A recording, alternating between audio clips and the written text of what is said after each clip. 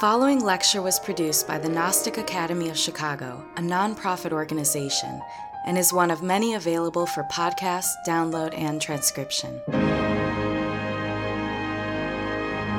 You can visit chicagognosis.org to find courses, articles, scriptures, commentaries, and other valuable resources that address a wide variety of spiritual subjects, interests, and needs. Through the generous support of listeners like you, the Gnostic Academy of Chicago has produced online courses, lectures, and articles freely available worldwide. If you have benefited from this knowledge, help humanity through making a tax-deductible donation at chicagognosis.org. If you are interested in attending the Gnostic Academy of Chicago in person, you may view our online class schedule and freely register at meetup.com/chicagognosis. The Chicagoland Gnostic Academy provides humanity with the necessary means for transforming suffering and acquiring personal knowledge of the divine. With this purpose in mind, we now begin the lecture. May all beings be happy.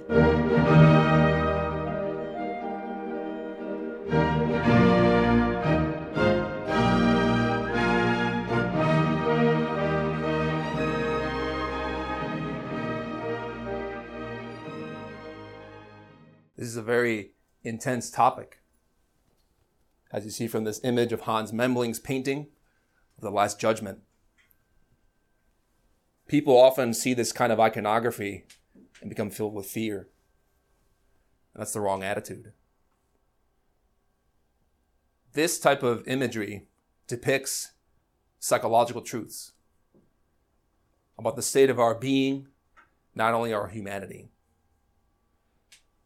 We see here the famous Last Judgment of Christ looking over humanity with people in turmoil.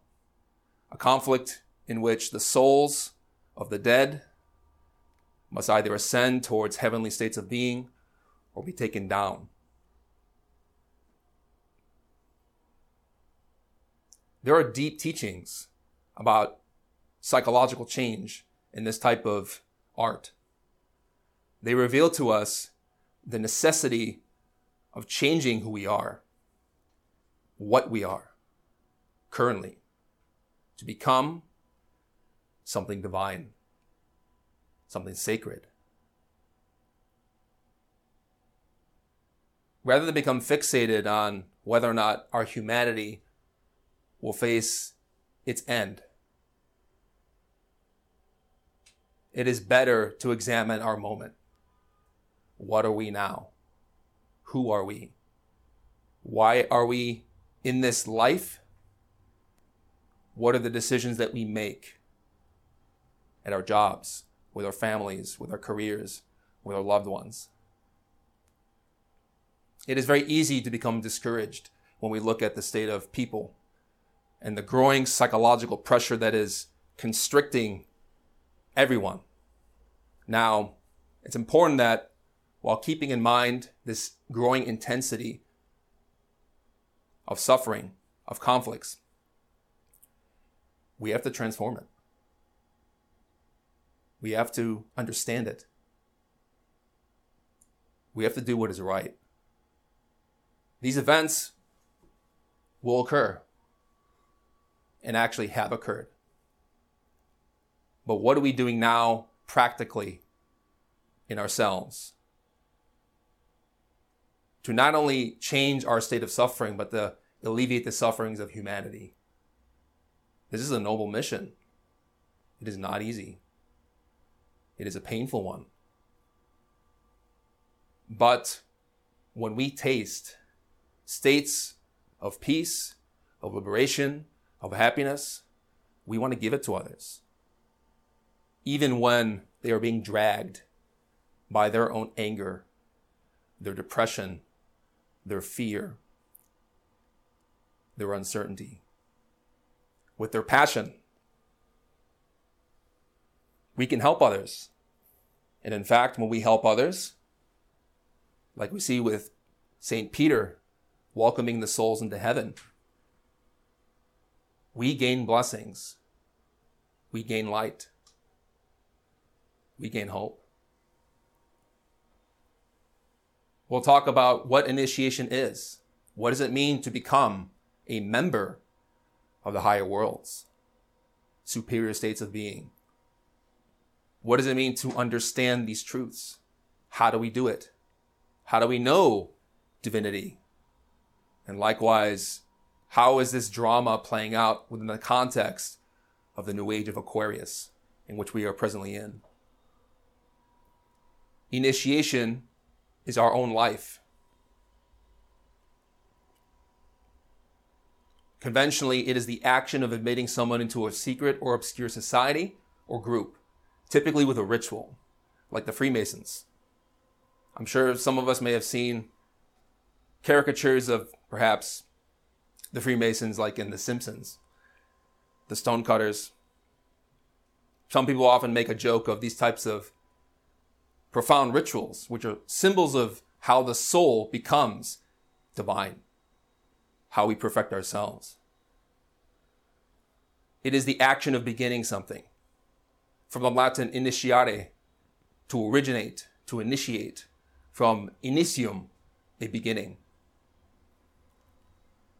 It's not merely just the culmination of some type of ritual process like quinceañeras, bar mitzvahs, bat mitzvahs, coming of age, no matter the culture.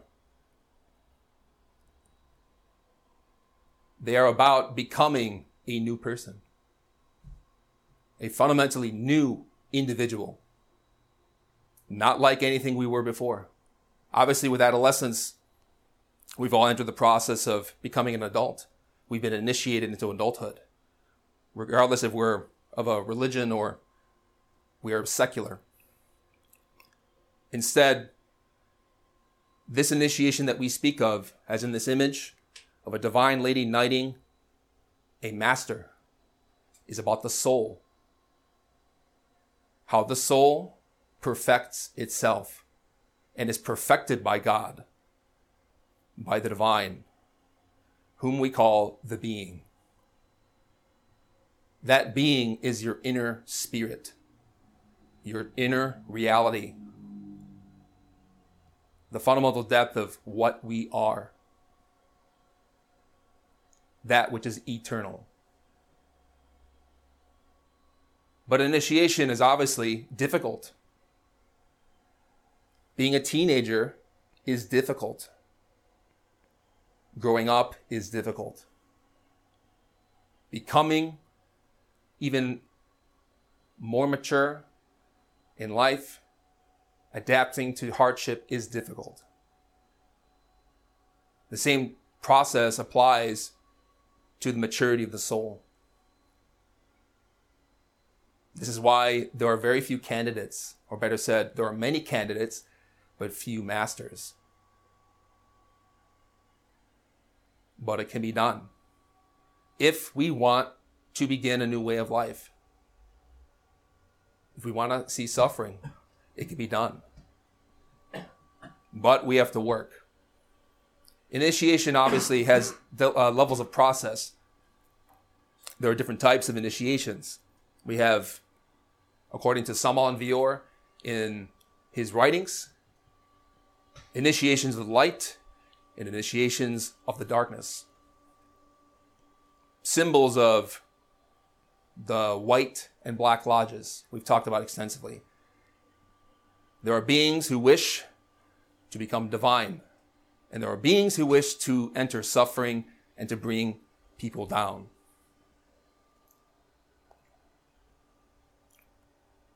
The choice is ours. What do we do moment by moment? What decisions do we make? What behaviors do we enforce? Are they for the benefit of others or for our own will? Is it consciousness, the soul, or is it desire? Initiation is what leads to revelation. When we begin these types of practices, such as the runes, mantra exercises, the study of the meditative path of serenity, we suddenly begin to see things. We experience what religion talks about in its symbols. in its stories, in its allegories. We read scripture and it makes sense because we've lived it. It is not a theory. It is what we know. It is real faith. Revelation is a surprisingly and previously unknown fact, especially one that is made known in a dramatic way. It is the divine or supernatural disclosure to humans of something relating to human existence or the world. We see here Moses receiving the Decalogue, which is a symbol of how any soul that climbs the mountain of initiation, like we see with the 3 mountain poster, to go up spiritually, not physically, symbolically, inside, to receive directly from our inner God what we need to do in our life, what we need to live, what we need to be. Those commandments are not a mere code of strict adherence or blind dogma. It is instead the law of conscience. We can articulate these laws in physical codes, and they have a certain credence and necessity in society. But more importantly, when your conscience tells you that something is right or wrong, it is a law. If you break that law, if we transgress our own heart, we suffer the consequences. We have regret. Sometimes revelation comes after the fact. It comes with pain. Sometimes it comes as foresight through mystical experiences, like in dreams with the tree of life, in meditation. These revelations are always symbolic. They are a language of divinity, of abstract principles, philosophies. We interpret them based on our daily life. Your visions will always coincide with the facts, with what is going on in your existence, because initiation is life. It is not some distant, foregone, abstract place in the future. It is now. It is our state of mind.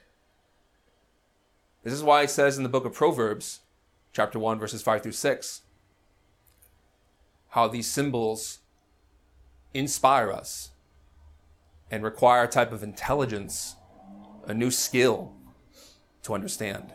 He that is wise will hear, and it will increase learning, and the intelligent will gain one's counsels to understand a parable and its interpretation, the words of the wise and their mysterious sayings. When we have these experiences, they are shocking. They are very alarming. They turn our world upside down, especially in the beginning, because we see that our previous ways of thinking, ways of being, were wrong. We may realize that who we were and what we did, how we lived, was really destructive. Many people who don't even study spirituality realize this, such as when we're kids, we grow up, we do things, and then we realize how wrong it was, how mistaken. But in the nature of spiritual phenomena, it is even more drastic, because we personally witness within dreams or in meditation the state of humanity. How particular states of mind or desires are really the greatest obstacle we face. We create the pain of our life. And so, experiencing that for the first time is an apocalypse. It's a life-changing moment. The word apocalypsis means revelation. And obviously the connotation has to do with the end of the world. And while people often debate and argue and discuss the physical nature of apocalypse, the state of humanity, people don't realize that real apocalypse or apocalyptic experience applies to our personal life. And the way to interpret not only the symbols of religion and scripture is through looking at our moment-to-moment life, our experience, our states of mind.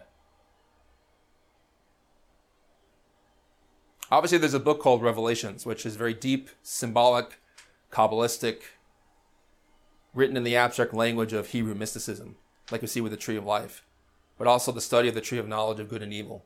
And those are symbols of, again, like we've discussed before, Kabbalah and alchemy.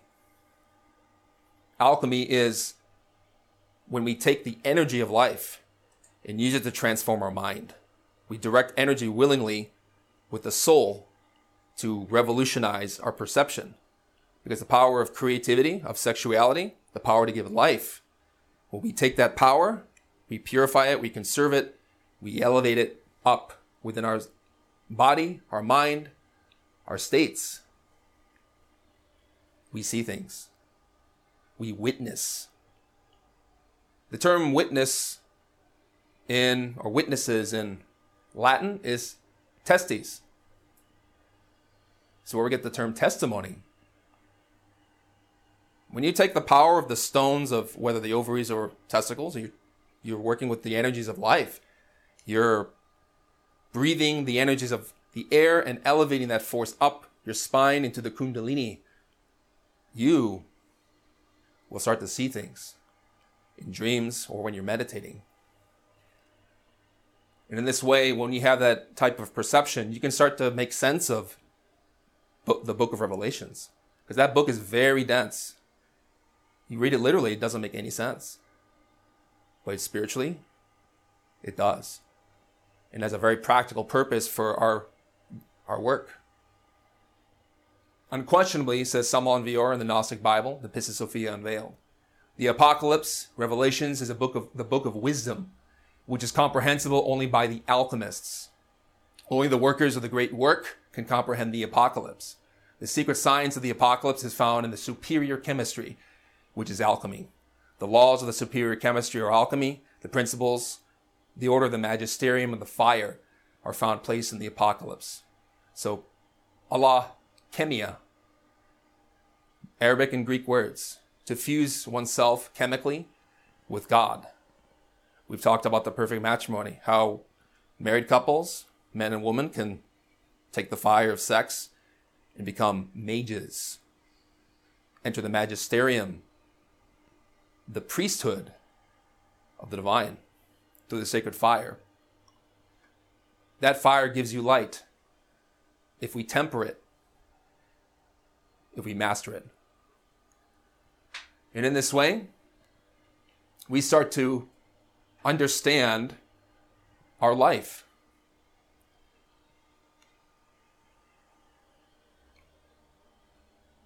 The Gospel of Thomas emphasizes these points. That an initiation is our own life. It is what we do.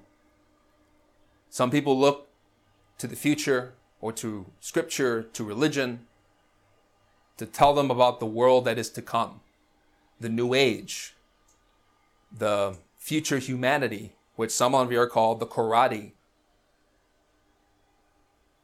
But that type of anticipation is actually impractical if we're not working on our mind. If we're not taking the time to observe our life and to make the connections between our dreams and our states physically. As we're practicing with dream yoga, astral travel, we're working with the creative energies of our transmutations, pranayama, sacred sexuality. We start to see images and symbols and parables.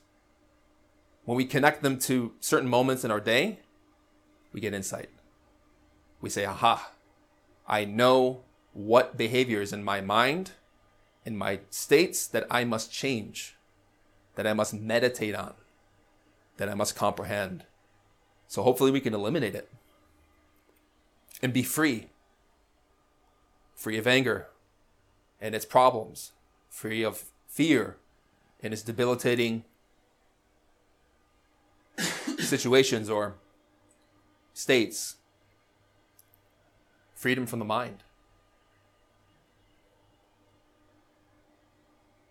Here's what Jesus said in the Gospel of Thomas. His students said to him, "When will the kingdom come?"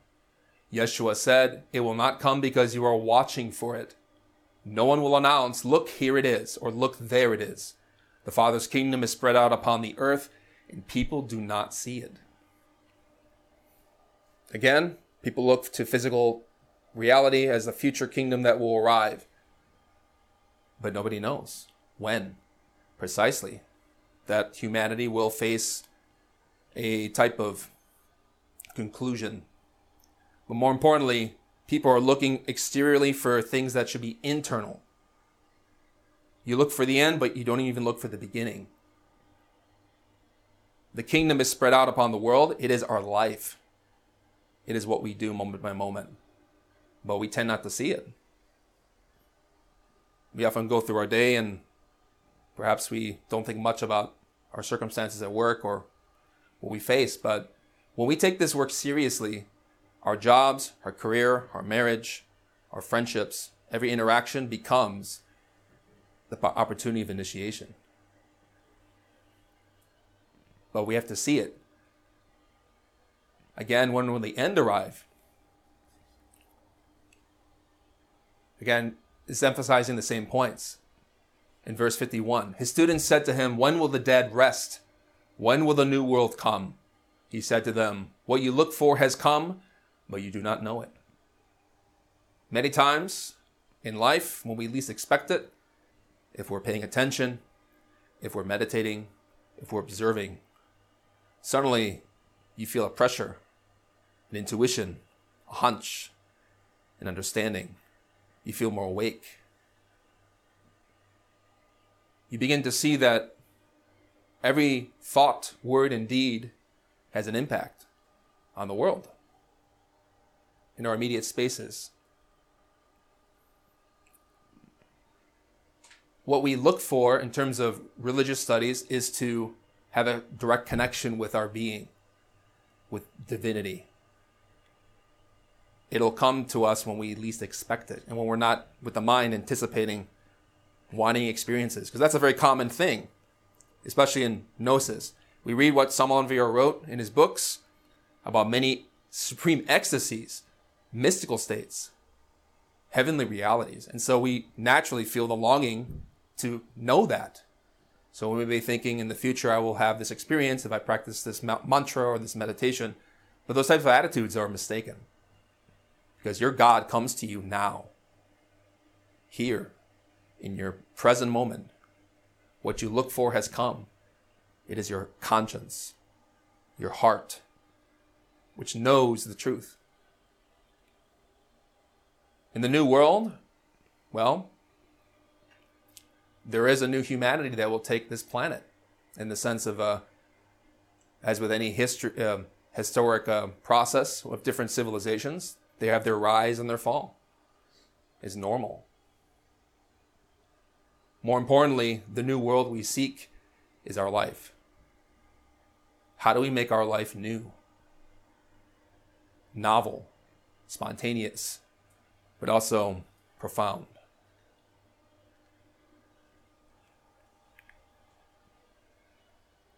But obviously, according to many of the prophets and teachers of different religious movements or the scriptures themselves, emphasize that humanity is really not interested in spirituality because, unfortunately,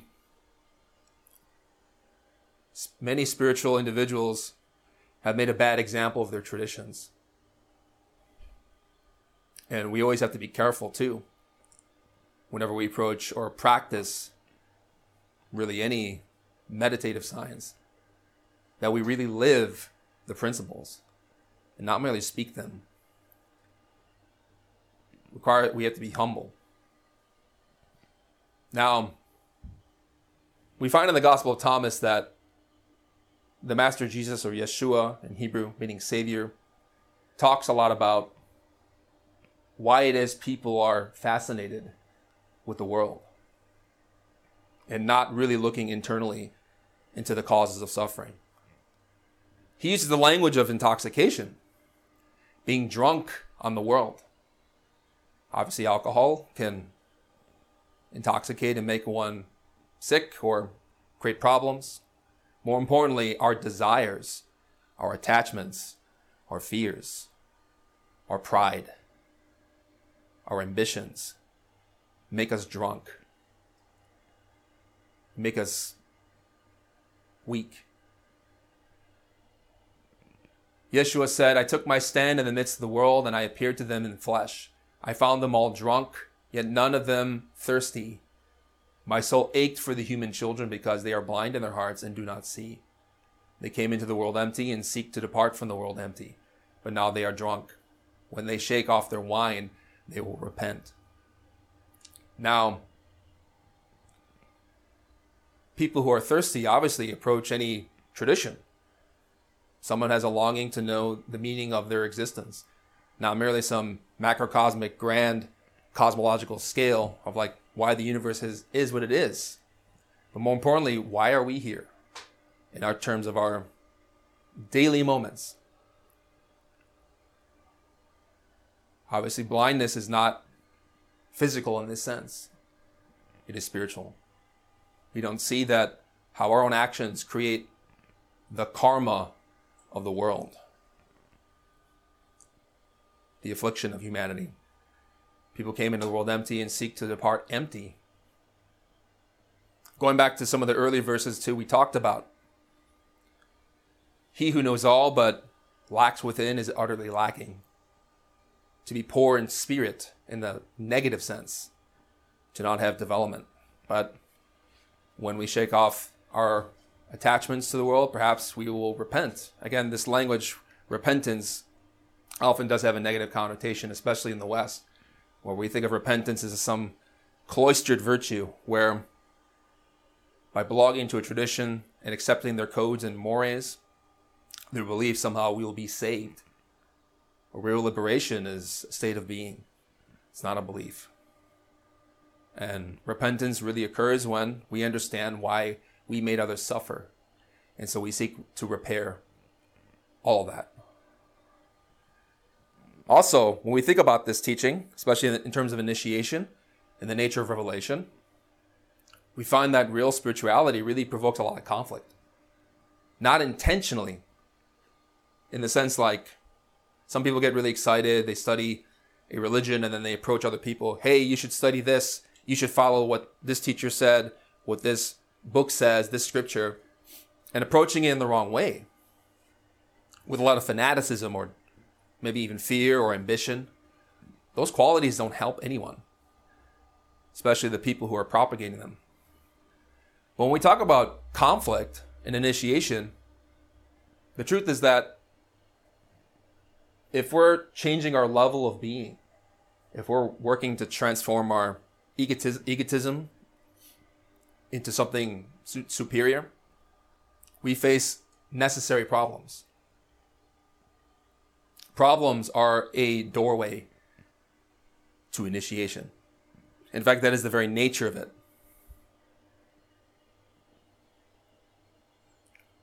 Divinity gives us challenges so that we can grow, so that we can become better. If we didn't understand or confront our own weaknesses, we will never change. We'll be stuck in a bubble thinking that we are always good and never growing. But also, those challenges can come in many ways. We call them ordeals. Sometimes they occur in our marriage. Sometimes they occur in our work, or our family, our friends. For a lot of us, it's all the above. But the truth is that these are necessary and important to face and not to run away from or not to fear, because they are the entrance and the fundamentals of our candidacy. Yeshua said, people may think I've come to impose peace upon the world. They do not know that I have come to impose conflicts upon the earth. Fire, sword, war. For there will be 5 in a house. There will be 3 against 2 and 2 against 3, father against son and son against father, and they will stand alone. A lot of people read this and think about if I study this type of doctrine or teaching or apply it, then suddenly I'm going to have problems with my family, or I'm going to have conflicts and fights, disagreements with my neighbors. And it can happen, obviously. But more importantly, this house is psychological. It's us. We are a divided house, if you really think about it. In one moment, we may be happy. We had a cup of coffee, we're normal, we're stable. We're in a good mood. Suddenly, we're driving and then someone cuts us off. We get angry. We get road rage. The next moment, we become scared because we forgot something.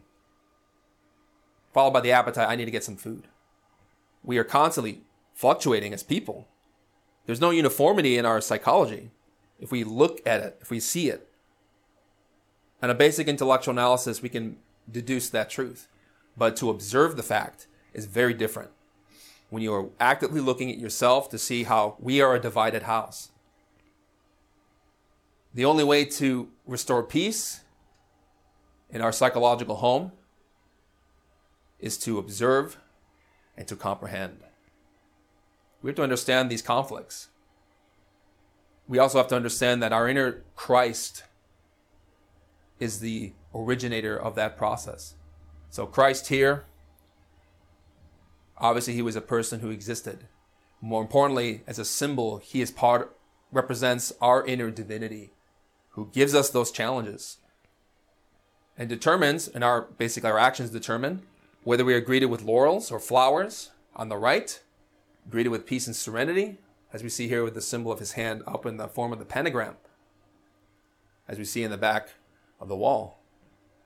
You have the middle finger, index finger, and thumb extended, the pinky and the ring finger down. It's a symbol of the perfect human being, made into the image of divinity. It's a greeting of the Gnostics. Also, we find it in many paintings of Jesus. Or if we make poor choices and follow our whims, we face the sword. And that sword, according to the Sufis, the mystics of Islam, is the sword of remembrance. The remembrance of divinity. Meaning, if we act virtuously, we are defended. We defend ourselves in life with a virtuous state of mind. If we are impure, we fall on our own sword and we face the consequences. So we have to decide. Conflicts are necessary to be very spiritual because otherwise we don't change. And also, when we talk about the nature of revelation, realization, and the apocalypse, there's a sense of, or connotations of immortality. A lot of religions talk about the immortality of the soul. The soul is immortal. Is eternal. But the truth is that immortality must be developed and earned through the process of initiation, because our anger and our pride, our animal desires, are not eternal. They're not sacred. They're of the earth. But virtues like compassion, kindness, altruism, conscious faith, these are real. They are the reality of us. But unfortunately, much of our psychology is dampened by these negative states. And so that is the process in which we clean that up so that we can witness higher states and make that our state of being moment by moment.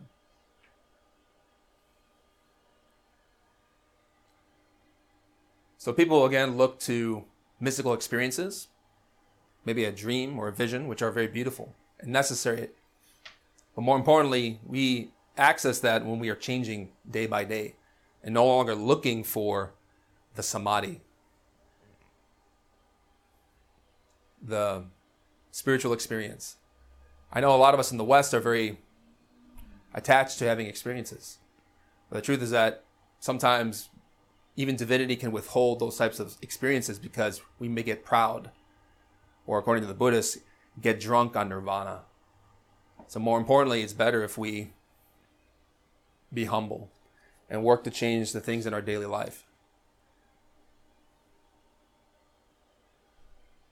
So there's some enigmatic statements here. Yeshua said, the heavens and the earth will roll up in your presence, and you will live from the living one. And you who live from the living one will not see death. Doesn't Yeshua say this? Whoever has found oneself, of that person the world is not worthy. So the heavens and the earth will roll up in your presence. Meaning, you will gain insight when we put our mind aside. Put away all attachment. When we are present, here and now, all the time, if we develop that, then those experiences will naturally unfold. And you who live from the living one, when we are awake with our inner being, will not taste death. So some people obviously talk about physical death and believe that in the coming age they will resurrect physically by belief. These are archetypes. To be alive is to be mindful when you see life in a new way. Instant by instant. Not anticipating, not rejecting, not fearing. That death is psychological, is spiritual. And we could talk a lot about perhaps what happens to the soul after we die. And we do have courses and things we talk about, such as in dream yoga and astral travel. More importantly, it's important to learn to overcome perhaps death in our life, the sufferings of life, the negativities of life. Because if we find ourselves here and now, we are in possession of our soul. And he says here that of that person the world is not worthy. But obviously people don't know or are interested in these things. But obviously we can perhaps lead by example. We concluded this image because the Gospel of Thomas talks about alchemy, the nature of love, the perfect matrimony.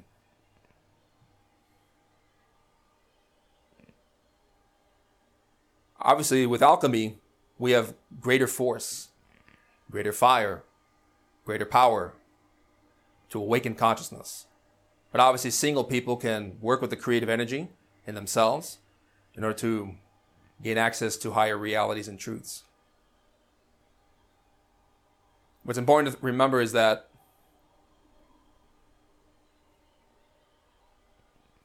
we begin where we're at. We have different teachings and practices that you can use if you're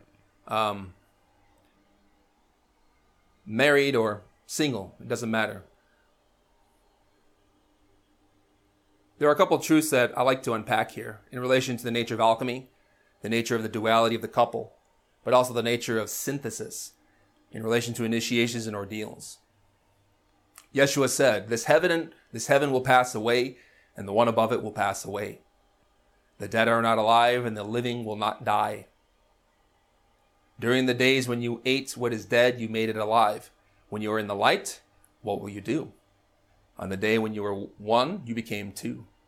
But when you became two, what will you do? So the Gospel of Thomas is very enigmatic. And we can break this down in terms of Kabbalah and alchemy. This heaven will pass away, and the one above it will pass away. Mystical experiences come and go. They're not permanent. So when we strive in initiation and the path of spirituality, we should not be attached to experiences. It's good to have them, but they don't indicate progress. In fact, we can have experiences in which we are being told internally that we're doing very bad by our inner divinity. We get that revelation, you need to change this because you're fumbling in your process. Instead, we have to take advantage of every circumstance. Change what we can here and now. The dead are not alive, and the living will not die. Who are those dead?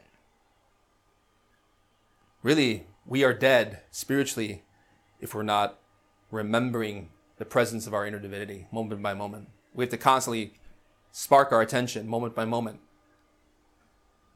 Be alive to see alert novelty The doctrine of gnosis, the doctrine of the moment, to know who we are in this instant. Therefore, the living will not die. Meaning, we will not lose that state if we are diligent. During the days when you ate what is dead, you made it alive. Obviously, we're in the basic level, we're talking about food. Eating physical elements to give us life. More importantly, we have to take situations in life that would make us dead and make it alive. Make it something new. We call that transformation, or transformation of impressions. We receive the impressions of life. We are taking them in willingly. We're understanding our perceptions, and we're transforming our reactions. That's something we practice with meditation very deeply. When you are in the light, what will you do? Meaning, if we're really remembering our inner God, we have to be watchful. What will we do? Will we forget? And of course, it's very difficult to remember. But we have to be diligent. On the day when you were one, you became two. It refers to alchemy as well. Some of this teaching applies to the ancient humanity known as Lemuria, such as we talk about in theosophy, especially root races. We know that from the past, our past humanity, that both sexes were one. There was both male, female, hermaphrodite. And this hermaphrodite split into separate sexes through the development of a type of evolution in the past. There is that significance there. As stated in the book of Genesis, Jehovah Elohim created man in his image. Male, female, he created them. And therefore, after the division of sexes, it was necessary to have sexual cooperation in order to develop the real power of the soul. So both polarities are needed. So we became two. We have men and women. But when you became two, what will you do? When man and woman unite, they become an Elohim, as we said, a God, masculine, feminine. That is the synthesis of the Holy Spirit, the creative power of the divine. And that really is the essence of initiation, especially in terms of what Samanvir wrote. Because when we work in a matrimony, there is the fire of creative power to really perfect the soul. It is very deep. But the question becomes, well, we became two. Obviously, what will we do now that we know the science? Now, when we're working with the alchemical teachings, when we talk about revelation, we talk about this image, the Kabbalah, to talk about the tree of knowledge of good and evil, alchemy, and the tree of life, the levels of being. We see here the top trinity, which in Hebrew is Keter, Chokmah, Binah, the Father, the Son, and Holy Spirit in Christianity, the crown, wisdom, and intelligence of the divine. Real revelation occurs when we work with the power of divinity, the creative energy. Again, whether we're single or married. And to synthesize the nature of alchemy, obviously husband and wife can work together in order to conserve that creative force and elevate it through sacred sounds, mantras, prayers. And those prayers, in remembering the presence of divinity and connected with love, with inspiration, with joy, and through pronouncing those mantras themselves, we create a higher level of being, a new way of being. We initiate and create spiritual life, because that power which could create a physical child is now being directed to create spiritually, internally. Yeshua said, "Whoever drinks from my mouth will become like me. I myself shall become that person and the hidden things will be revealed to that one. So when we think about the tree of life, we can relate it to the human being. The top trinity relates to the head. The middle trinity relates to the heart. The lower trinity relates to our sexuality. And the bottom sphere, Malkut, relates to our feet, our physical experience. The sphere of Da'at in Hebrew, meaning knowledge, is precisely that mysterious science that was not taught openly amongst the Kabbalists of Israel. But here we teach it openly. Da'at, that sacred knowledge, that wisdom or experiential knowledge of the divine, is precisely located in the throat. And this is why we emphasize in our teachings that mantras or sacred sounds help to awaken our spiritual potential, awaken who we really are. This is what is meant by this scripture. Whoever drinks from my mouth will become like me. Obviously, in our daily life, we learn to use our speech in the right way. And part of initiation is, whether we're at work or with family members, friends, we learn to use our speech consciously. We don't say words that are incoherent or disruptive or create discord, because speech is a sexual power. We know from teenagers that with adolescence, by reaching puberty, the voice changes. There's a sexual relationship to how the energy manifests and develops the vocal cords, whether in men or women. And more importantly, when we are practicing with alchemy, that energy, transformed through prayer and mantra, awakens our inner Christ. Whoever speaks like me, he says, will become like me. And coupled with the power of our matrimony, we can become divine through the fires of love, spiritually speaking. And in that way, we awaken the intelligence of our mind, or better said, the superior mind. We gain wisdom, and we are crowned through what is called initiation. So we talk, especially in the perfect matrimony, that by working with that energy and raising up the spine through the power of what is known as Kundalini, or the Holy Spirit, Shekinah in Hebrew, we become crowned. We achieve the halo of the saints when the mind is illuminated with that energy, that force, that potential. This is how we gain real revelations.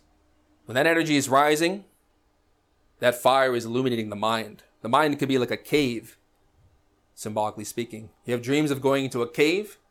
It's like going into the subconsciousness of your own psyche in order to see what's there. And with light, we see. With fire, we have light.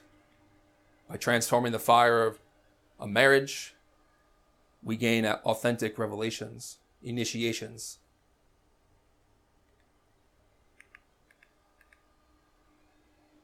Here we have an image of, I believe, Daniel in the lion's den.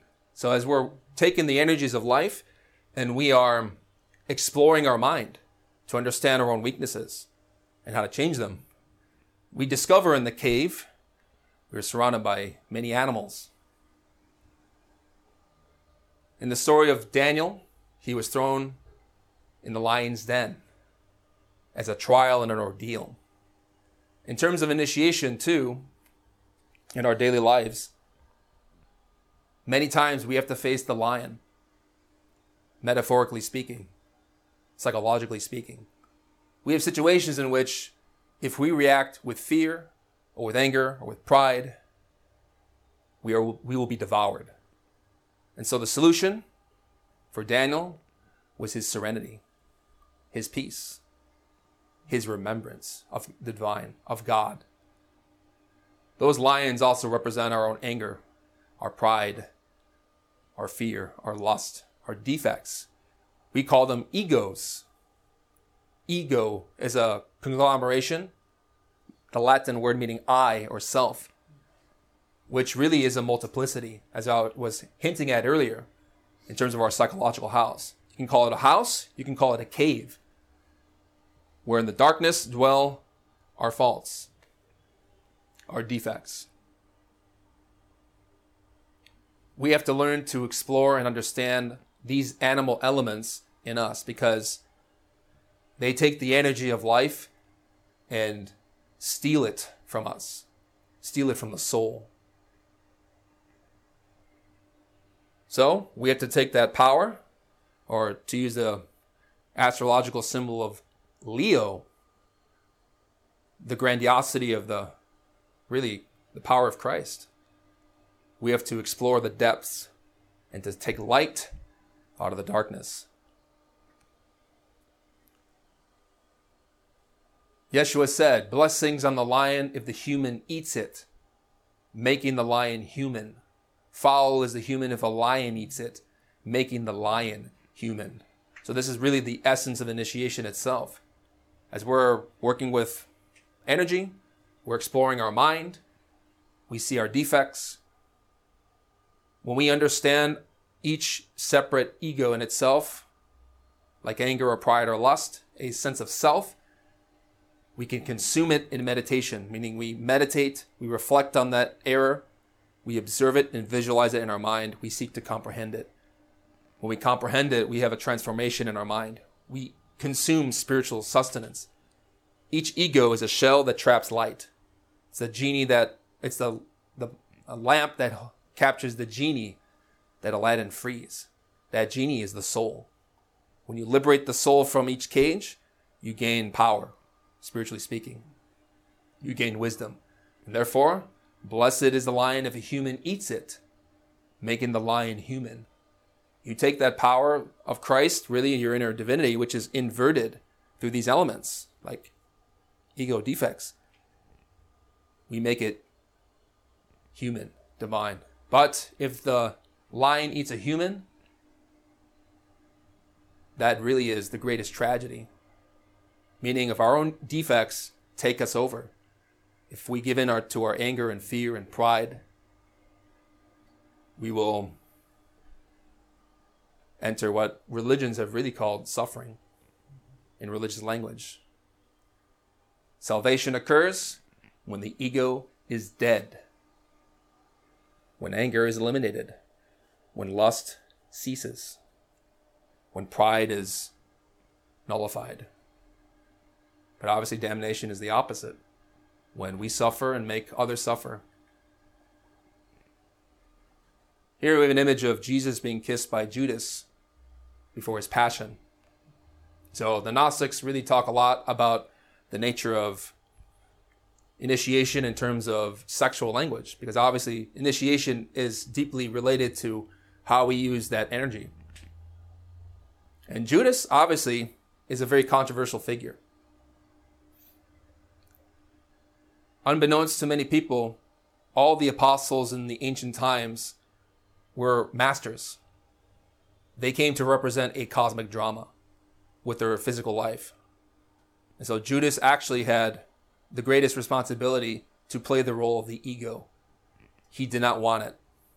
He wanted to take the role of Peter, which is the role of faith. But Jesus of Nazareth commanded him, you have to play this drama and turn me into the authorities. He did it even though he didn't want to do it. And so Judas, obviously, as a person 2,000 years ago, is one thing. But our inner Judas is the real issue. Our inner Judas wears the robes of a priest, of an authority, of an apostle.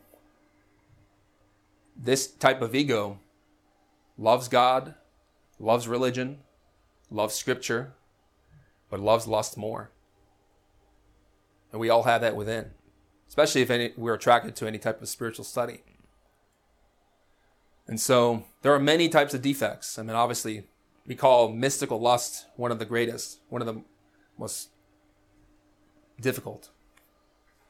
And we see that this passion or this drama is something that, in terms of initiation, we have to live. This is a symbol. How we are betrayed in life, perhaps better said by our own ego, our own mind, is the greatest drama that we will ever face. Sometimes that plays out in situations in life. Maybe we have a conflict with a friend or family member. It could play out in many ways. But more importantly, that situational pressure is something that provokes our psychology, our defects, so that these egos, when you least expect it, emerge and you see your faults. And you have the choice. Do you endure it and you go through your passion?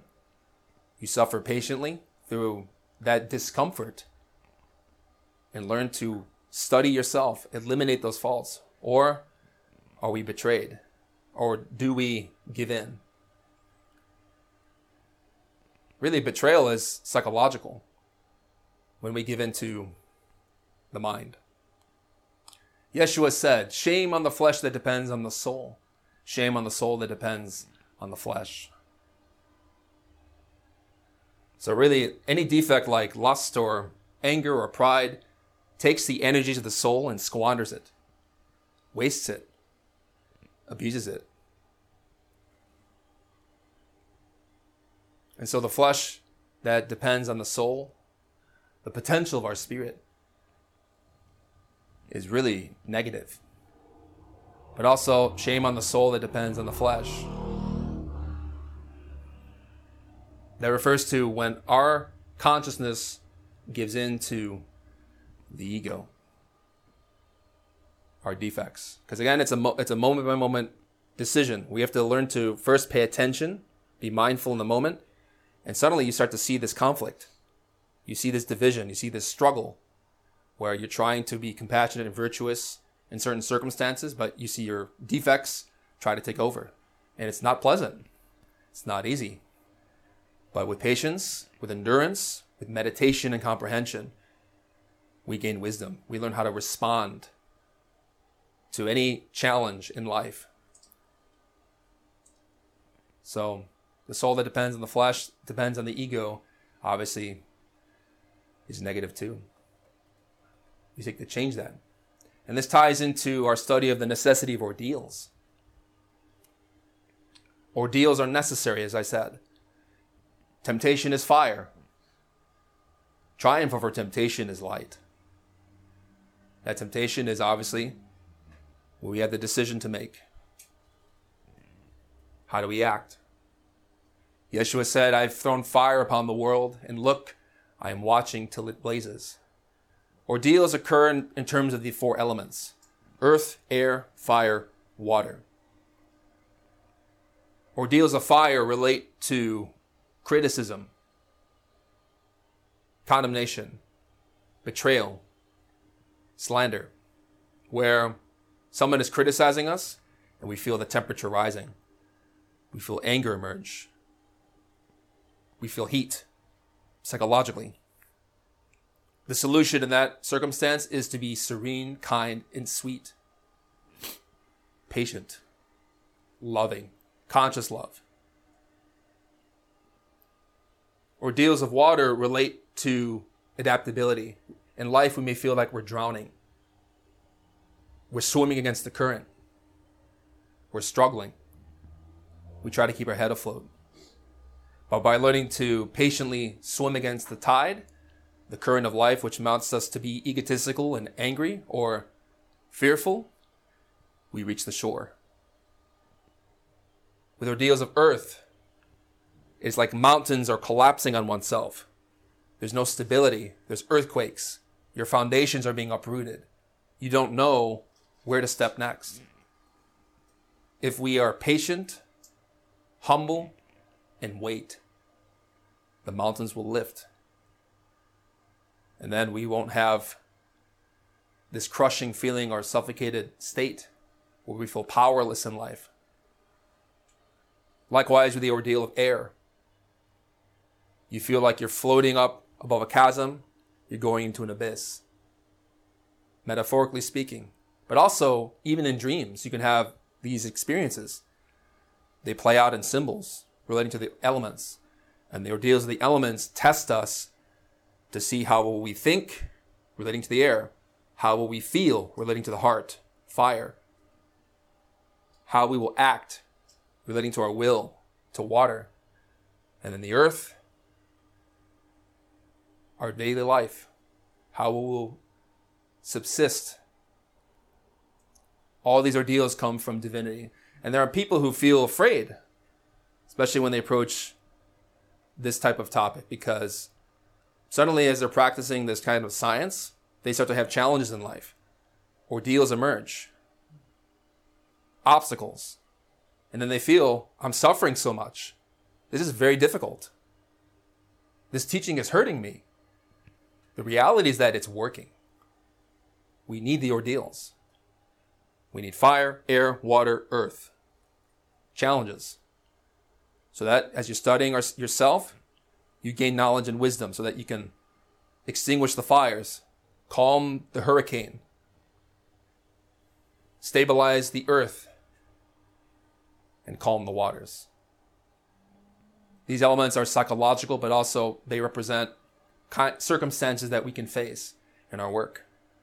But in the end, if we are patient and act appropriately, we will gain victory. So the beginning of initiation has to do with, again, moment by moment, beginning our state of mind, observing ourselves. We talk a lot about self-observation, paying attention. And some people often, when they approach these kind of studies too, often try to think of the end. You know, sometimes we have certain challenges that we just hope will come to their conclusion because they're very difficult.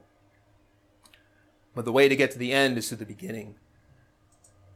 There's alert novelty. Again, looking for the new, gaining data, seeing life with freshness, with clarity. The student said to Yeshua, "Tell us how our end will be." Yeshua said, "Have you discovered the beginning and are now seeking the end? Where the beginning is, the end will be. Blessings on you who stand at the beginning. You will know the end and not taste death." So it's good to think about the end goal of this type of practice. Obviously, it's freedom from suffering. But the way to get through it is by examining the moment. Where the beginning is, the end will be. Blessings on you who stand at the beginning. And again, beginning is initiation. In this way, we will know the end, progress little by little with patience, so that we escape suffering, overcome it. So this image, I believe, is included in some Orthodox Christian murals. It's a ladder to heaven. And again, like a lot of religious iconography, it can be very intimidating. We see the saints ascending up the ladder of being to the heights. And that there are many demonic figures who are pulling people from the path. Those demons are our mind. Of course, it's difficult to face. It's challenging. That ladder is the vertical path of being, as we've talked about in our introductory lectures. So we have two lines. The line of life, which is horizontal, and the line of being, which is vertical. On the horizontal line, we have our birth, our life, our marriage, our old age, our death. The vertical path is our state of being here and now. Do we choose a superior way in the moment, or do we descend? It's not easy when we are angry or filled with intense desire. And there are no guarantees, obviously, unless we remember God. Yeshua said, "Whoever is near me is near fire, and whoever is far from me is far from the kingdom." I know people in many traditions seek comfort and perhaps consolation that things get easier in the spiritual path. The reality is that it doesn't. It gets worse. But the important thing is to have a sense of humor, because you look at the life of Jesus and what he suffered in initiation, there really is no comparison. I mean, every prophet has faced that intense trial and difficulty. And as you approach towards the end, it says, really, that's the greatest danger. When you get to the very point where you are about to enter, say, using the Kabbalah, the absolute, which is above the tree of life, where you will reach the goal. There is no greater danger than that moment, to be or not to be. But obviously we're here, so we got a ways to go. But with patience, we possess our souls. This is why Samuel Vior said, the danger of being a demon is never so close as when one is very close to being an angel. And you can have that experience where if you are in the astral world in your dreams, your divinity can show you the path. Straight is the gate, and narrow is the way that leadeth unto life, and few there be that find it. Internally, it is very difficult. But what gets us through the end is the love for our inner divine being, our God. Love is what pushes you beyond the highest gate. So if you're using a Gnostic language, we talk about the ascent of Sophia up the path of the tree of life in order to reach the goal. And what carries the soul all the way to the very end is love. To the point that we are willing to face our own death, our own greatest suffering, our own greatest weaknesses to reach rest. It can be done. And you may have that dream where if you're entering the path, they show you level by level what you will face. You can do it if we really have faith in our own divine mother. So we have some resources that you can study. Obviously, we covered a lot of topics relating to initiation. I was trying to synthesize quite a bit. In terms of the alchemical teachings relating to sacred sexuality, we have a book called The Narrow Way. It's called The Global Crisis and the Sexual Solution. How a marriage, that energy, that work can perfect the soul. We also have the Aquarian message, which is an explanation of the Gnostic scripture or book of Revelations, the language of Kabbalah and alchemy. And lastly, we have the Revolution of Beelzebub, which talks about initiation itself, the different kinds of initiation, different realities like the higher worlds, but also more importantly, the ethical requisites of self-transformation. So you have questions, I invite you to ask.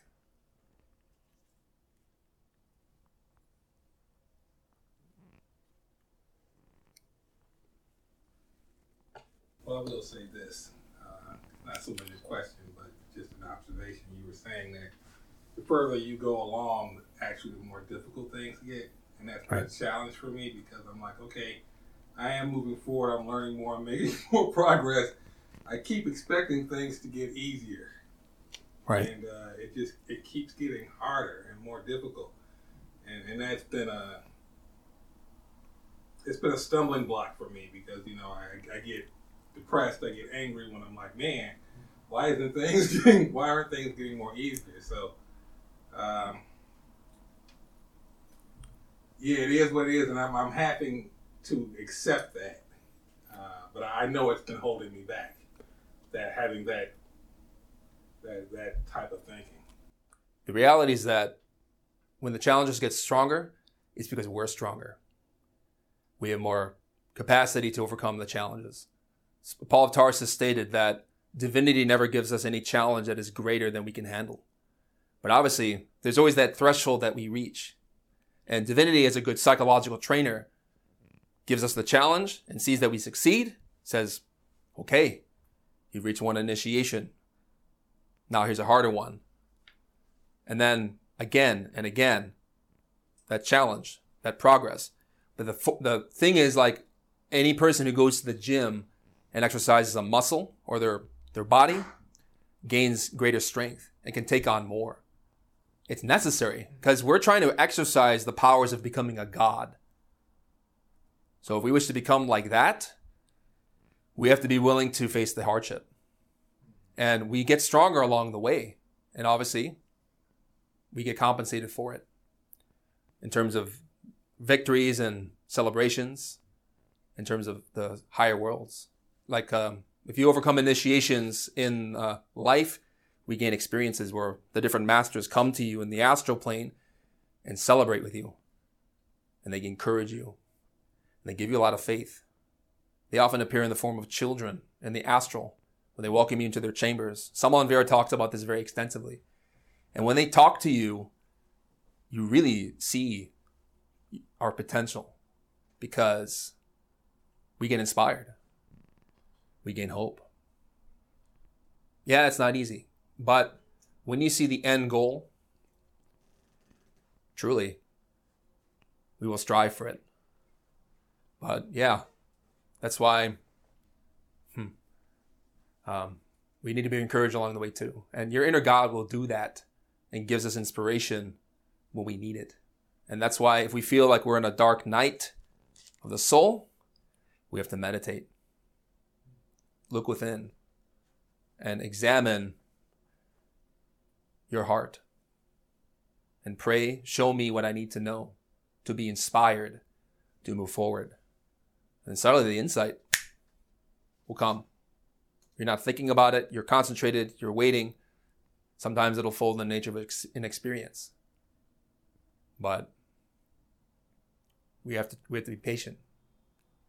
With patience possess ye your souls. I remember too, in periods of my work, I've had many ups and downs. And with time and practice, things stabilize, obviously, to a point. And once we gain that stability, suddenly we get tested to see whether or not, are you really sure about your footing? And we have to be grateful for that. It's very welcoming to know, like, okay, when they test us, it's because they know we can accomplish it, right? It just takes persistence, because if we fail the ordeal, we try again, and until we get it, until we succeed.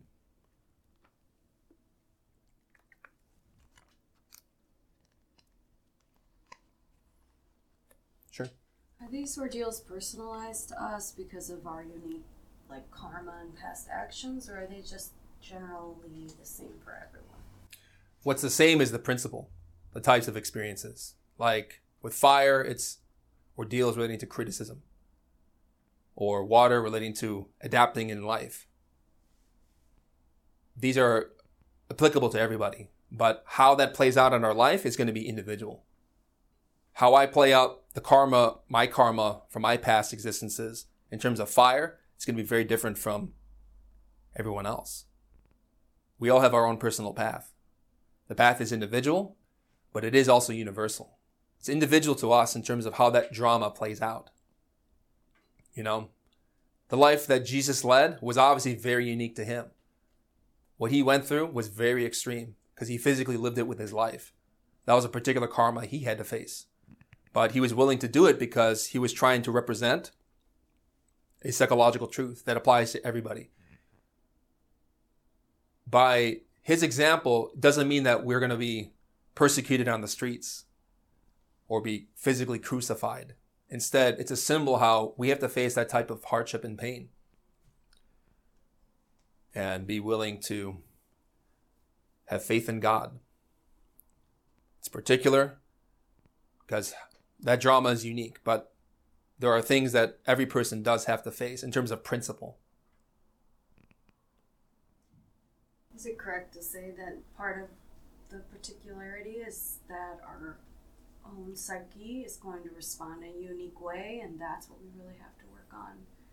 You know, if someone criticizes me, I have a different reaction than if someone criticizes you. So during that ordeal, I have to face the demon within me that wants to take a wrong action in that situation and learn what is the right action and try to master that.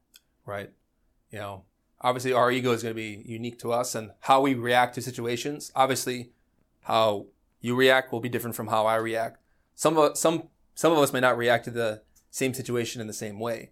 What one person would find offensive may not be offensive to me, right? So that's how it's unique. But the fact that we can be offended is universal. And obviously we have that propensity to a great degree. So we got to look at the weaknesses and hold them out. But yeah. I got a follow up on that. When you said don't be offended, so is like a simplified goal not to be offended? It's a noble aspiration. We wake up in the morning and say, I am not going to be angry today. Well, How do you get tested? Yeah, exactly. yeah. I will be charitable and kind. And then suddenly that day you'll have 15 homeless people come to you and say, could you please feed me? That's how it works. I mean, we can ask for it. We can have the noble aspiration. But the reality and the question is, are we going to do it? Now, the thing to remember too is that we don't have to go looking for trouble. In the sense, like, some people hear about ordeals and like, oh, we should willingly go out for them. The reality is that your inner being will manage that. It's like a good trainer at the gym will tell you, okay, yeah, you're kind of struggling with this. Let's take a break. Let's try this for now. Right? There's the one who manages our karma is our inner God. So have faith in that. Have faith in that your being knows how to manage your circumstances. Because really, as the Quran teaches in the Muslim tradition, if God be with us, or I believe that's actually Paul of Tarsus, but the Quran mentions many times that truly we are closer to you than your jugular vein. We are always with you. And we give you ordeals to see that you will strive in the path to show your faith. If there were no potential for mistakes, we could not be victorious. There's that necessary duality in existence. But yeah, we can try to say, I will not be angry, but yeah. What counts is our actions. But having the aspiration in the morning is good. Here is one thing I will work on today. You can set that as a practical goal for yourself before you even begin going to work or going to your responsibilities. You can meditate, reflect, or even at the end of your day too, imagine a circumstance where you struggled or you felt like you failed. Imagine it, concentrate on it, and pray to your inner divinity, show me how I should act in that situation. And then when the day comes, suddenly you're in that situation again. Perhaps you're working with a client, they're saying something really nasty and negative, and you feel the fire boiling in you when you're about to react. And then you realize, I know what to do. And then with calm, compassion, firm serenity, and insight, suddenly we say the right thing in the right way, at the right time, to the right person. And that dissipates it. It's like you pay karma. And that's a real blessing.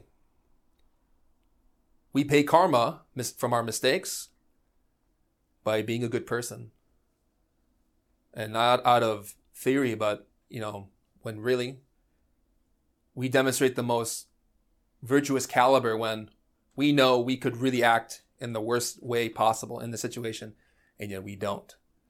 You may restrain the thoughts and reactions, but we actually respond with love.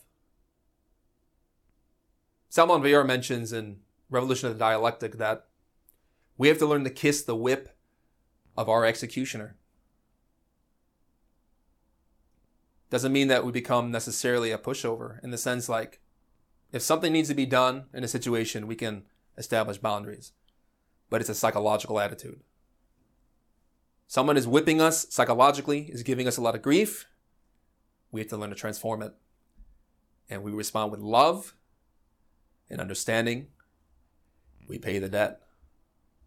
In a sense, we make the situation less worse. Maybe that person will go away. Maybe we won't have that problem anymore. It's happened many times in my life where I had certain people who I had conflicts with, butting heads with day after day, particularly in my job.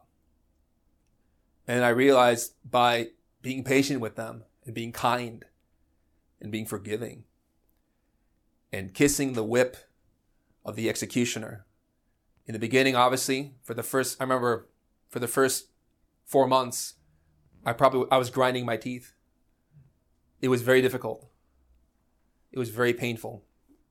But gradually, little by little, by acting consistently kind and compassionate and helping the person in their genuine need, suddenly, by karma, those people were taken out of my life. They no longer were part of my work. It's like the situation changes.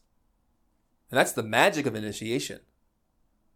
You face that trial, you face it patiently, you understand it, you act right, ethically.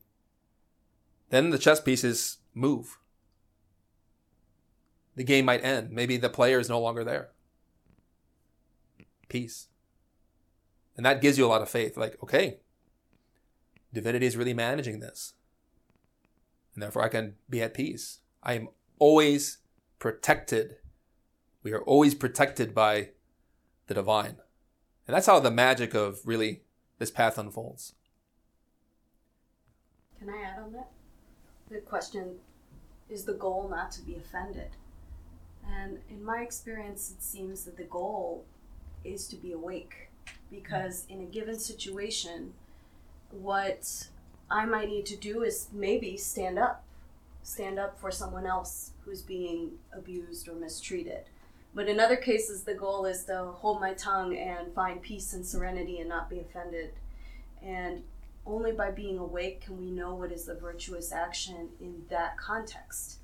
Because if we are awake, we can receive the intuition and the guidance of divinity to know what we should do. And also, because some people are more mild-mannered, what might be their challenge might be to develop a little more strength or assertiveness. Or other people who are too aggressive, maybe they need to learn how to develop mildness and peace in those types of situations relative to criticism and the element of fire. I think just being awake is really what we're trying to do, because we can't anticipate in advance what will be the correct action. If we already have in our mind an idea of this is what I have to do in every situation, then we will not see what that situation will actually demand, because each situation is new and unique. Oh, that's a good point. Yeah, and obviously, again, going back to prior point, initiation is our life. And as you were saying, we can't anticipate what we will do. Comes to my mind the example of Salman Vior. He was arrested for writing The Perfect Matrimony in the 50s. The Catholic Church had him arrested for writing this book, as well as The Revolution of Beelzebub, and for healing the sick. In jail, he wondered how he would respond to the prosecution and the judges. And they told him internally, don't plan what you will say. And also, there's a biblical injunction too, I believe, I don't remember what part of the New Testament, but take no thought of what you will say when they take you to the jailers and when they prosecute you, when you face the ordeals. When you are awake, you will know what to do. If you are asleep, if we're not at the wheel of our car, we can get into an accident. So if we fail the ordeal, then obviously try again. Sometimes the ordeal will occur in other parts in our life, or the same kind of circumstances will appear. But it'll be the same challenge. And it's very dynamic. Like, knowing how to act right is very difficult, because the mind always tries to predict intellectually, if I do A, then I'll get B.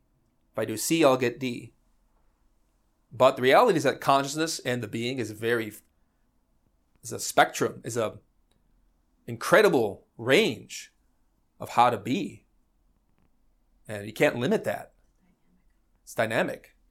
You can't put the ocean in a bottle, according to Rumi.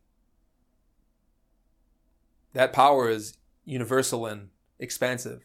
You have to enter it, not the other way around. Sure. I've learned years ago, I used to pray not to be angry, pray not to do my shortcomings and all that other stuff. And I realized I had a program that I went to, a 12-step program, and it taught me to become entirely ready to have God remove these defects of character, which is anger. And then once I became entirely ready to have it removed, I humbly asked him to remove my shortcomings, which is the example of what my anger did, what my anger accomplished in my shortcoming. So I asked him to remove my shortcomings, and now I don't have to pray anymore to get rid of my anger, because I just don't get angry anymore. Yeah. But, I mean, God is the one who I can't remove my anger. So there's a prayer at the end of the prayer. It says, "Of the power, the love, and the way of life, may I do thy will always." And that's what I strive to do. I don't strive to get rid of my anger or my other character defects. I try to do my higher power's will, and it's different every day. That's interesting. Comprehension is in levels. Yeah. You know, it's good in the beginning to get stability where certain situations that provoked us are no longer there. We can gain clarity in terms of a spectrum of perception. There are levels of being. Deep down, even if we are calm here, when the water in the jar has settled, you can start to see the layers and strata of dust, dirt, pebbles.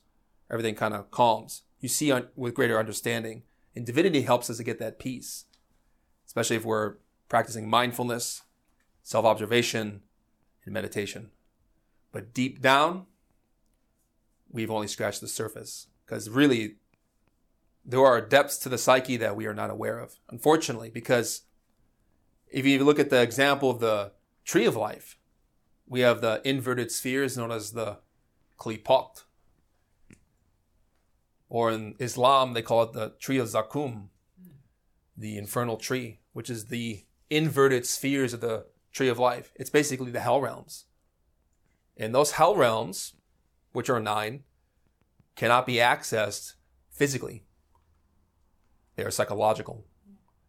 So we can scratch the surface. Like, if, physically, to have that serenity is essential. We need that. But there are layers. There are deep roots to this tree, which we don't often see. But we can glimpse if we have a nightmare. We have a nightmare, we are really seeing the depths of hell. Really the roots of our greatest perdition that we have to change. Physically, we may be a saint. But deep down, in dreams, really, a monster. Salman Viar said that there are many saints who attain perfection in the physical world. But in their dreams, they fail the ordeals. Physically, they may be accomplishing great feats, but such as they're not lustful, they don't commit adultery. In their dreams, another story. And that caused great pain for them. There's even many paintings of like the temptation of St. Anthony, for example, where you see perhaps many demons are pulling at his hair and his head, giving him great affliction because he's trying to patiently endure and understand each defect at their root, right? There are roots, and with meditation, we can get at them so that by annihilating the root, we no longer have any potential to commit wrong. But it is true that divinity is the one that ultimately annihilates these defects, because when we work with sexual alchemy, we are awakening the fire of the Divine Mother. And that fire has the destructive potential to eliminate a defect that we've created through wrong action. But we have to do work as part of that process. We have to see the defect. We have to understand it. We have to, as you said, prepare ourselves and allow for divinity to annihilate that defect. If we still hold on to it, consciously or unconsciously, we are feeding it. We are giving it energy, and it cannot be removed. But at the end, the Divine Mother is the one that can remove that from us. We can't do it without that fire of Kundalini.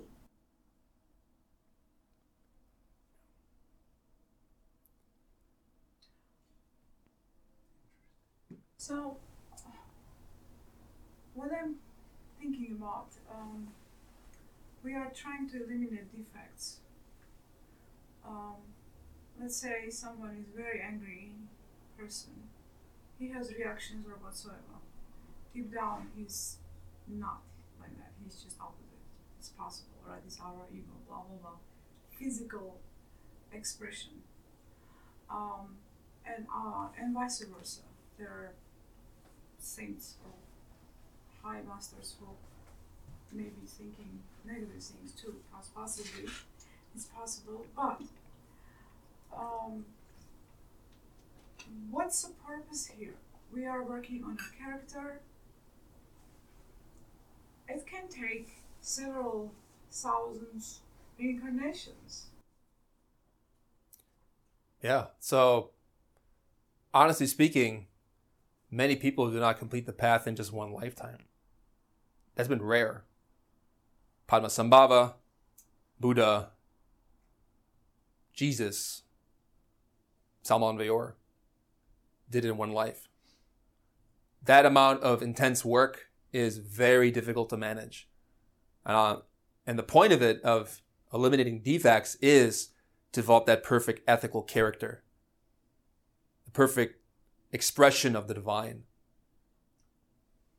Divinity cannot express in us if we are filled with pride or anger or ego.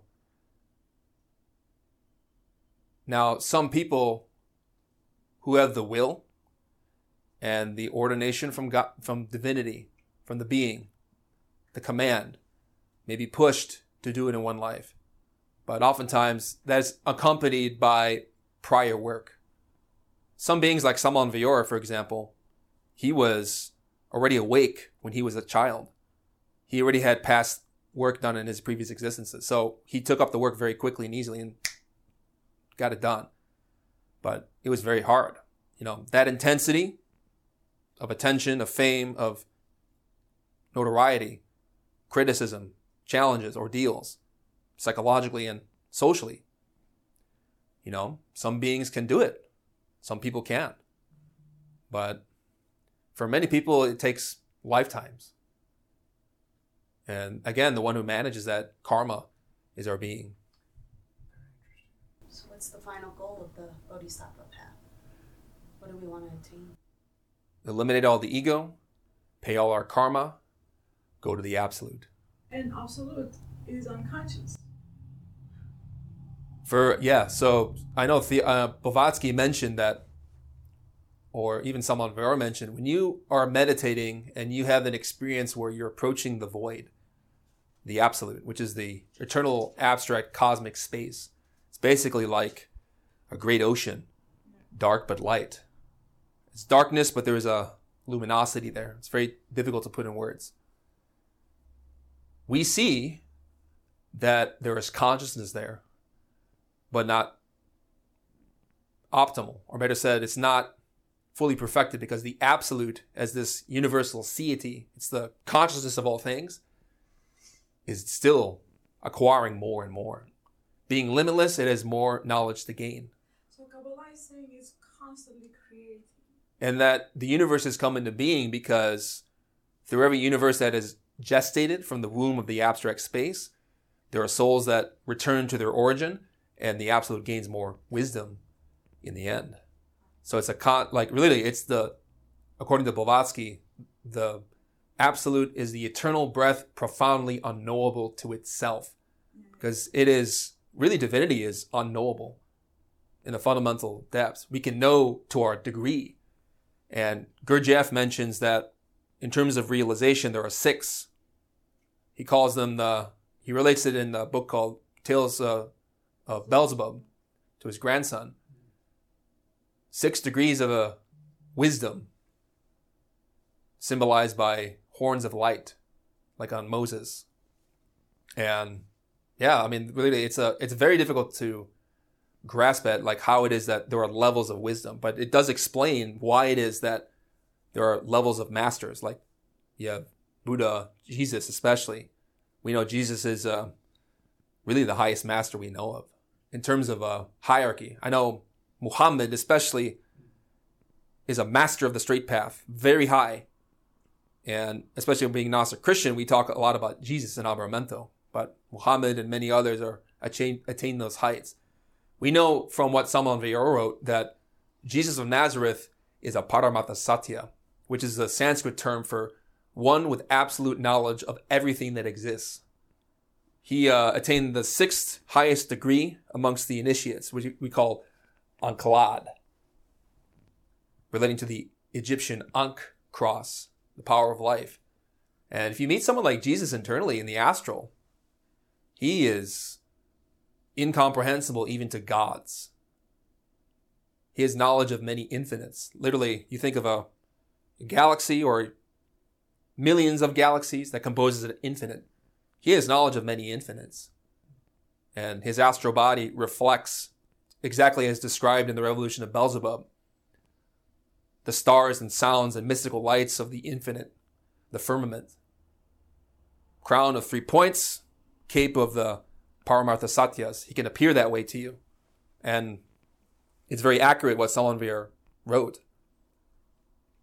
And what's really remarkable about a being like that is that, they come down to us. The greatest will be your servant. Very humble, not a fleck of pride. Sure. You mentioned the 3 points on Jesus' crown. Yeah. Can you go more into that? Symbolizes the top trinity of the tree of life. Keter, Hukmah, Binah. It's also the power of the trident. 3 points that the spear that Neptune wields, or Poseidon. That spear is also, or the trident, is also a symbol of the creative power of sex. Father, Son, Holy Spirit, that power that is in the waters of Poseidon is the power of creation. And the crown, when Jesus appears in that way, he is showing you that he's mastered that trident all the way to his head. He's really from the Ain, which is the nothingness, the limitless, the bosom of the uncreated. And going back to the topic of initiatic degrees, when we talk about 6 levels of objective knowledge, sometimes we call it objective reasoning. Not reasoning in the intellectual type, but spiritual knowledge. Like, we have a light bulb that can reflect more light depending on its capacities.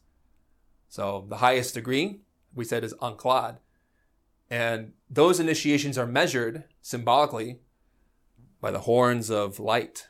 So I know we think in especially our modern era of horns as being demonic, symbol of demons.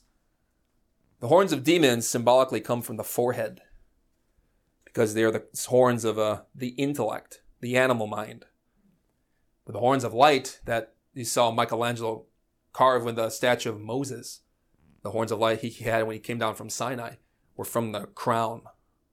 So the crown is the chakra Sahasrara, which you see in the image of the Divine Mother with the chakra poster. So that crown of light comes from the supreme crown of Keter in Hebrew. So if you take the tree of life and relate it to the chakras, Keter is related to the chakra Sahasrara, which is the power or potential to know everything. So the chakras relate to different centers of the body, but also spiritually. It gives you capacities like in dreams, certain abilities. They are vortices of energy that awaken when the creative fire of the Kundalini rises up the spine so that those flowers open. And then you gain abilities. So the crown, the horns of light relate to, again, the crown of the saints. To be crowned initiatically is a symbol of that. So would that relate also to maybe like Aleph and the ox and the bull? Yes. Like why the bull is sacred and some. Yes. The bull is a symbol of the Holy Spirit. It's the power of the earth. The power of divinity enters our physical body. And we know that the sacred bull amongst the Egyptians, the bull Apis, is really in Hebrew, to go back to Kabbalah, Binah. And Binah has a duality. So it's the third sphere, Binah meaning intelligence, There's also a masculine and feminine element to Binah, male, female. We use the term Jehovah Elohim in Hebrew to reference that part of the Bible. So when the Old Testament refers to sacred names of divinity, it's referring to the tree of life. So Binah, the intelligence of God, Jehovah Elohim, created man in his image. Male, female, he made them. And when male, female divide, but also combine together, especially within a marriage, you have Da'at. And through that light and knowledge is how you develop the horns of light. It's the levels of reasoning or levels of spiritual knowledge. So according to Gurdjieff, he says that amongst the hierarchies of the initiates, you can measure their power or their knowledge by how many tridents they have on their horns. It's a symbol. Symbol of Neptune, the power of having mastered the waters. He doesn't give terms for the first 2 degrees. You know, if they have two tridents, or first trident is 1 degree, 2 tridents to up to 6. The highest being Anklad. And very rare to achieve. Even the one below that, the 5th degree, Podkulad, according to Gurdjieff. And these terms are actual phenomena. They're related to language in the internal worlds. So, spiritual language. Some people think of Gurdjieff have made these words up to, convey esoteric knowledge, but actually the terms are real. They refer to these phenomena as with this language of light. Yeah, there are final questions. Sure. So comprehension. In my personal experience, there's been habits that I've found I will continue to cave into, even though I can see that it creates suffering and pain. And so would my final comprehension of it be when I actually allow virtuous action to take place instead of going into that negative habitual pattern? Yeah. Comprehension is when you understand something, you don't have to debate about it. I mean, intellectually, wondering, what did I do wrong? What are the results? What am I doing? The intellect really, can label phenomena. Obviously people in a conventional sense, we say, yeah, we may know we have anger or pride or we have certain qualities. But the comprehension is when it really hits your heart. It hits you in such a way that you understand where the anger came from, maybe a trauma it's related to, what happened in your childhood that provoked it or created it, what past life it came from. You don't have to think about it. You just know. It can happen in a meditation too, where you're praying and saying, show me, my God, the root of this anger or this pride. And suddenly you have a vision. You don't anticipate it. In the screen of your imagination, you see maybe when you were a kid and we got bullied, where the anger came up. And then maybe even linked to another ego, maybe fear of not belonging. And you can really go even deeper into other past lives where you're shown sequentially what happened. And then suddenly you know. And then when you have that type of alert, novel understanding, you cut the root. You pray to your divine mother, end this ego. I don't want to have it in me anymore. And then in the end, when the situation repeats relating to that defect, you don't even have to think. You just virtuously, like you said, spontaneously react or respond in the right way. Not thought cessation. And then the karma related to that conflict or that relationship or social circumstance, it's over. No more. Comprehension obviously happens in degrees. But the characteristic is something like you really breathe fresh air. It's a state where what was once perhaps very confused or uncertain or complicated hits you like lightning. And even in the moment of understanding it, your Divine Mother can kill it. She can't annihilate any ego that we haven't understood. Because part of our soul is trapped in the anger, in the pride, in the fear, in the lust. And if she were to take that defect and throw it into the infernal worlds to be destroyed, part of our soul would be trapped. So we have to understand first, comprehend it, and then the shell breaks. Or she eliminates it when we comprehend it. Because that's really the work of initiation, is the beginning. We all think about what will the end be like what it will be like when I go to the absolute. Because we all want to go to heaven, understandably. We feel that pain. But Jesus was saying in the scripture, he who stands at the beginning will know the end. When you're constantly beginning yourself, revitalizing your understanding, looking at yourself and looking at your faults and removing those faults, that's initiation. That's how you change. And that's how you get inspired when life really gives you lemons, right? According to the old adage.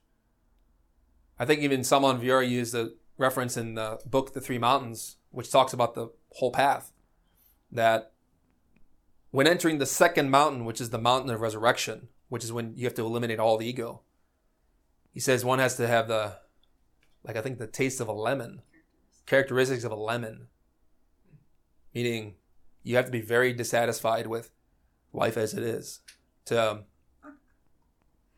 the bitterness of it, to be so inspired to be, let's get this done. Even if it's so interesting, and that's character, the saints, and that you have to act so joyful to humanity. Yeah, I mean, literally, we learn from the experiences of the masters, the authentic initiates. Because when you look at the lives of these prophets and bodhisattvas, you see that really it's possible for us. Probably my favorite story has to be the Revolution of Beelzebub, when Salman Vior explained how he helped this prince of demons become a master of the light. So Beelzebub was a devil. Yeah. So among Christianity, Beelzebub was known as the prince of demons. 13th black degree of the Black Lodge. Very monstrous figure. Somehow described him internally as like a giant gorilla with a big cape, black cape, monstrous tail, and he was like the size of a lamppost. I mean, he really was very down in the depths. But in that book, Salman Vior explains how, with compassion, with love, he taught him and helped him rise. And you think about even the especially when think about Salman Vior, I mean, we're talking about the being, Samael, the archangel. So there's the physical person, Salman Vior, who was the bodhisattva, the human soul, the terrestrial person who worked to incarnate his inner Christ, which is known as in the Zohar as the angel of Mars, angel of spiritual warfare. He was known as Ares among the Greeks, Mars amongst the Romans. And before that tradition degenerated, people paid homage to the spiritual strength of divinity. It's a spiritual battle. We need help. And the name Samael means the potion or perfume or even poison of God. Poison to the ego, but perfume to the soul. His name begins with the Hebrew letter Samek, which is like a circle on a Ouroboros, a dragon or serpent swallowing its own tail. He is, in that term, Samek means support. He raises the fallen, meaning not just the master who achieved the work, but the angel who is working with humanity now, internally in the astral plane. Literally, in the Zohar, the scripture defines how the universe came into being, and all the Hebrew letters, because they all represent principles and truths, came to present themselves before Yod Chava, the divine, with Christ. And Samek said, I wish to begin creation through me, through my letter, Samek. And Jehovah, or Yod Chava, said, I will not have you work or initiate the universe because I need you to still raise the fallen. Because the serpent, which is in most people the tail of demons, the power of sex, when inverted, can rise up to become Kundalini, the power of the Holy Spirit. This is the duality of the Kundalini or serpent, which above it raises us to initiations of the White Lodge. Downward, initiations of the Black Lodge, meaning that group or congregation of beings who are defined in developing the ego. And obviously it has its spiritual connotations. But Samek, when it rises up, becomes the serpent of brass that healed the Israelites. But when fallen, is the fiery serpents that bit the Israelites when they betrayed their covenant. So Samael is the dual power. If he's used in the wrong way, because that energy is in all beings. The power of sexuality, which relates to Scorpio, astrologically. That power, when used in the wrong way, becomes the tail of demons. But when we take the power of Scorpio, sexuality, the serpent that can sting, and raise it up the spine, to the head, to Aries, we become initiates. Aries and Scorpio are ruled by Mars, by Samael. He is the angel that helps alchemists in this day and age to take that power and go up. He can take even that energy in us, really.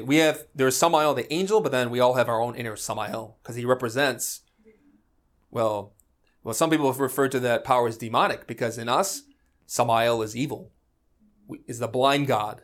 If we're lustful and passionate and filled with desire, then that energy is charged in the wrong way. And so our inner Samael is very black in the sense of ego internally.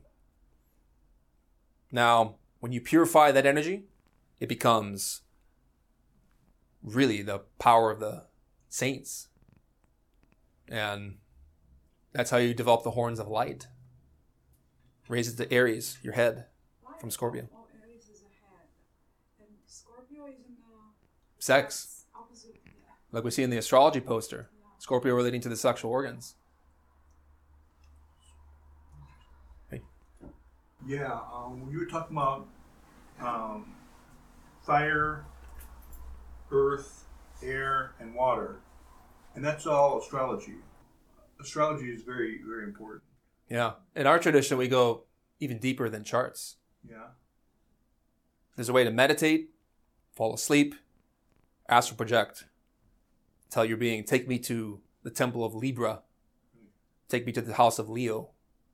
Those constellations are governed by divinity, angels. Right. And real astrotheurgy, astrology, the logos of the stars, the power of divinity in the heavens, occurs when we are speaking face to face with the masters of those temples.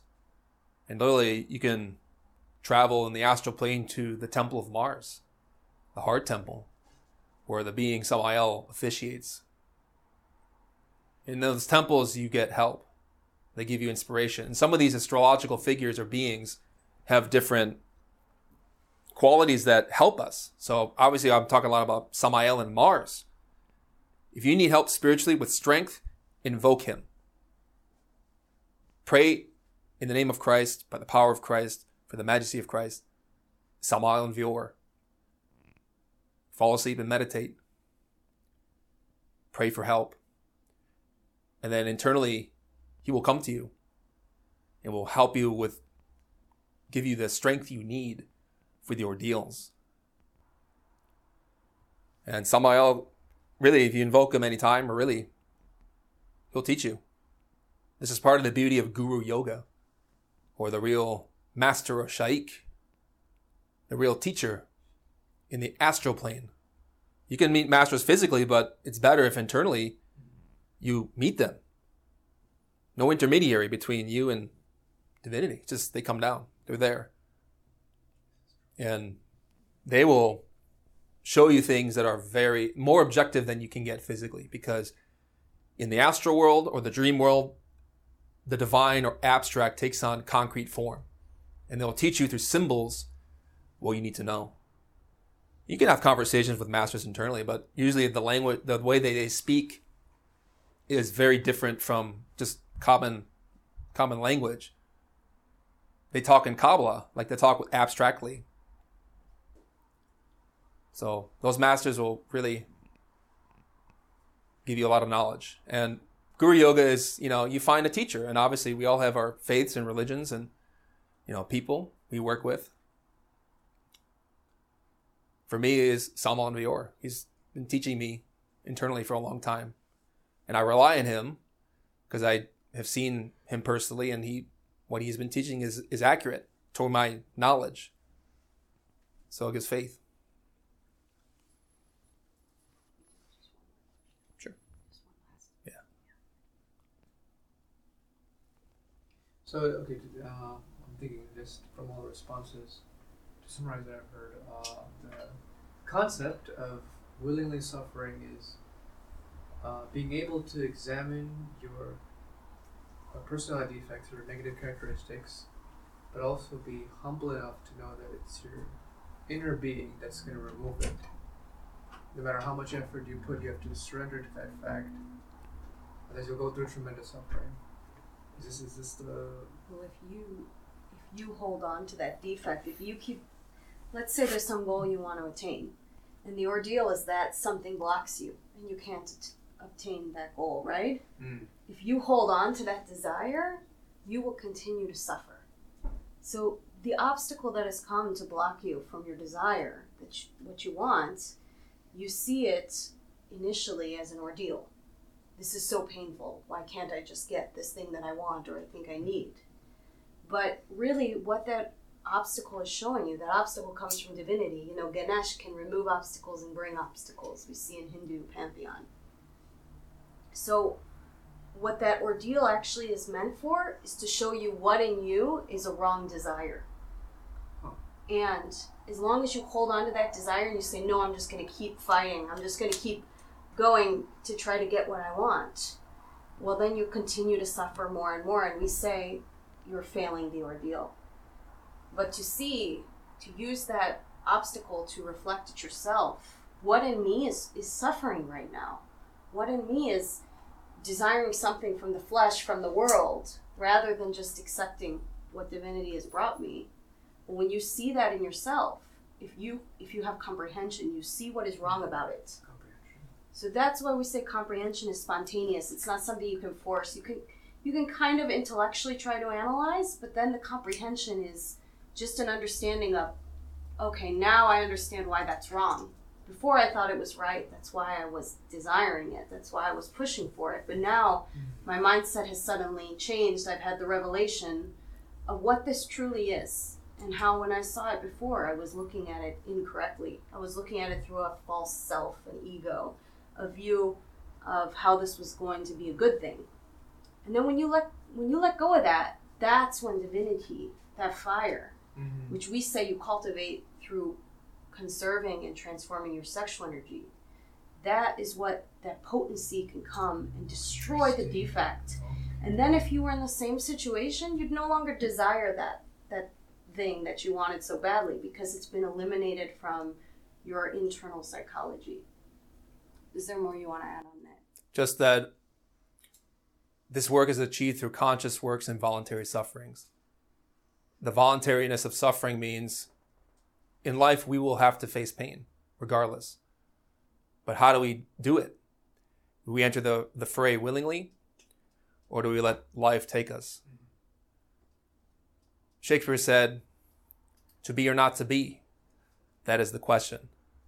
Whether 'tis nobler in the mind to suffer the slings and arrows of outrageous fortune, or to take arms against a sea of troubles, and by opposing end them. Voluntary suffering means face the hardship, intentionally knowing that we have a choice to make. And by making the right choices and comprehending our faults, eliminating them, our life improves. Okay. Any other thoughts? Well, thank you all for coming.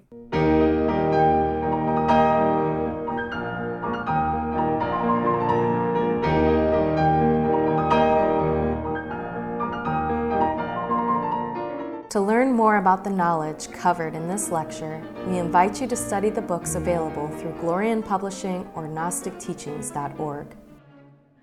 You can also view free online courses, lectures, transcriptions, and articles available at chicagognosis.org. All of this is made possible by the support of listeners like you. Have you benefited from this knowledge? Help others by making a tax-deductible donation at chicagognosis.org. We thank you for listening. We hope that these lectures aid you in developing your complete and divine potential. May all beings be happy. May all beings be joyful. May all beings be in peace.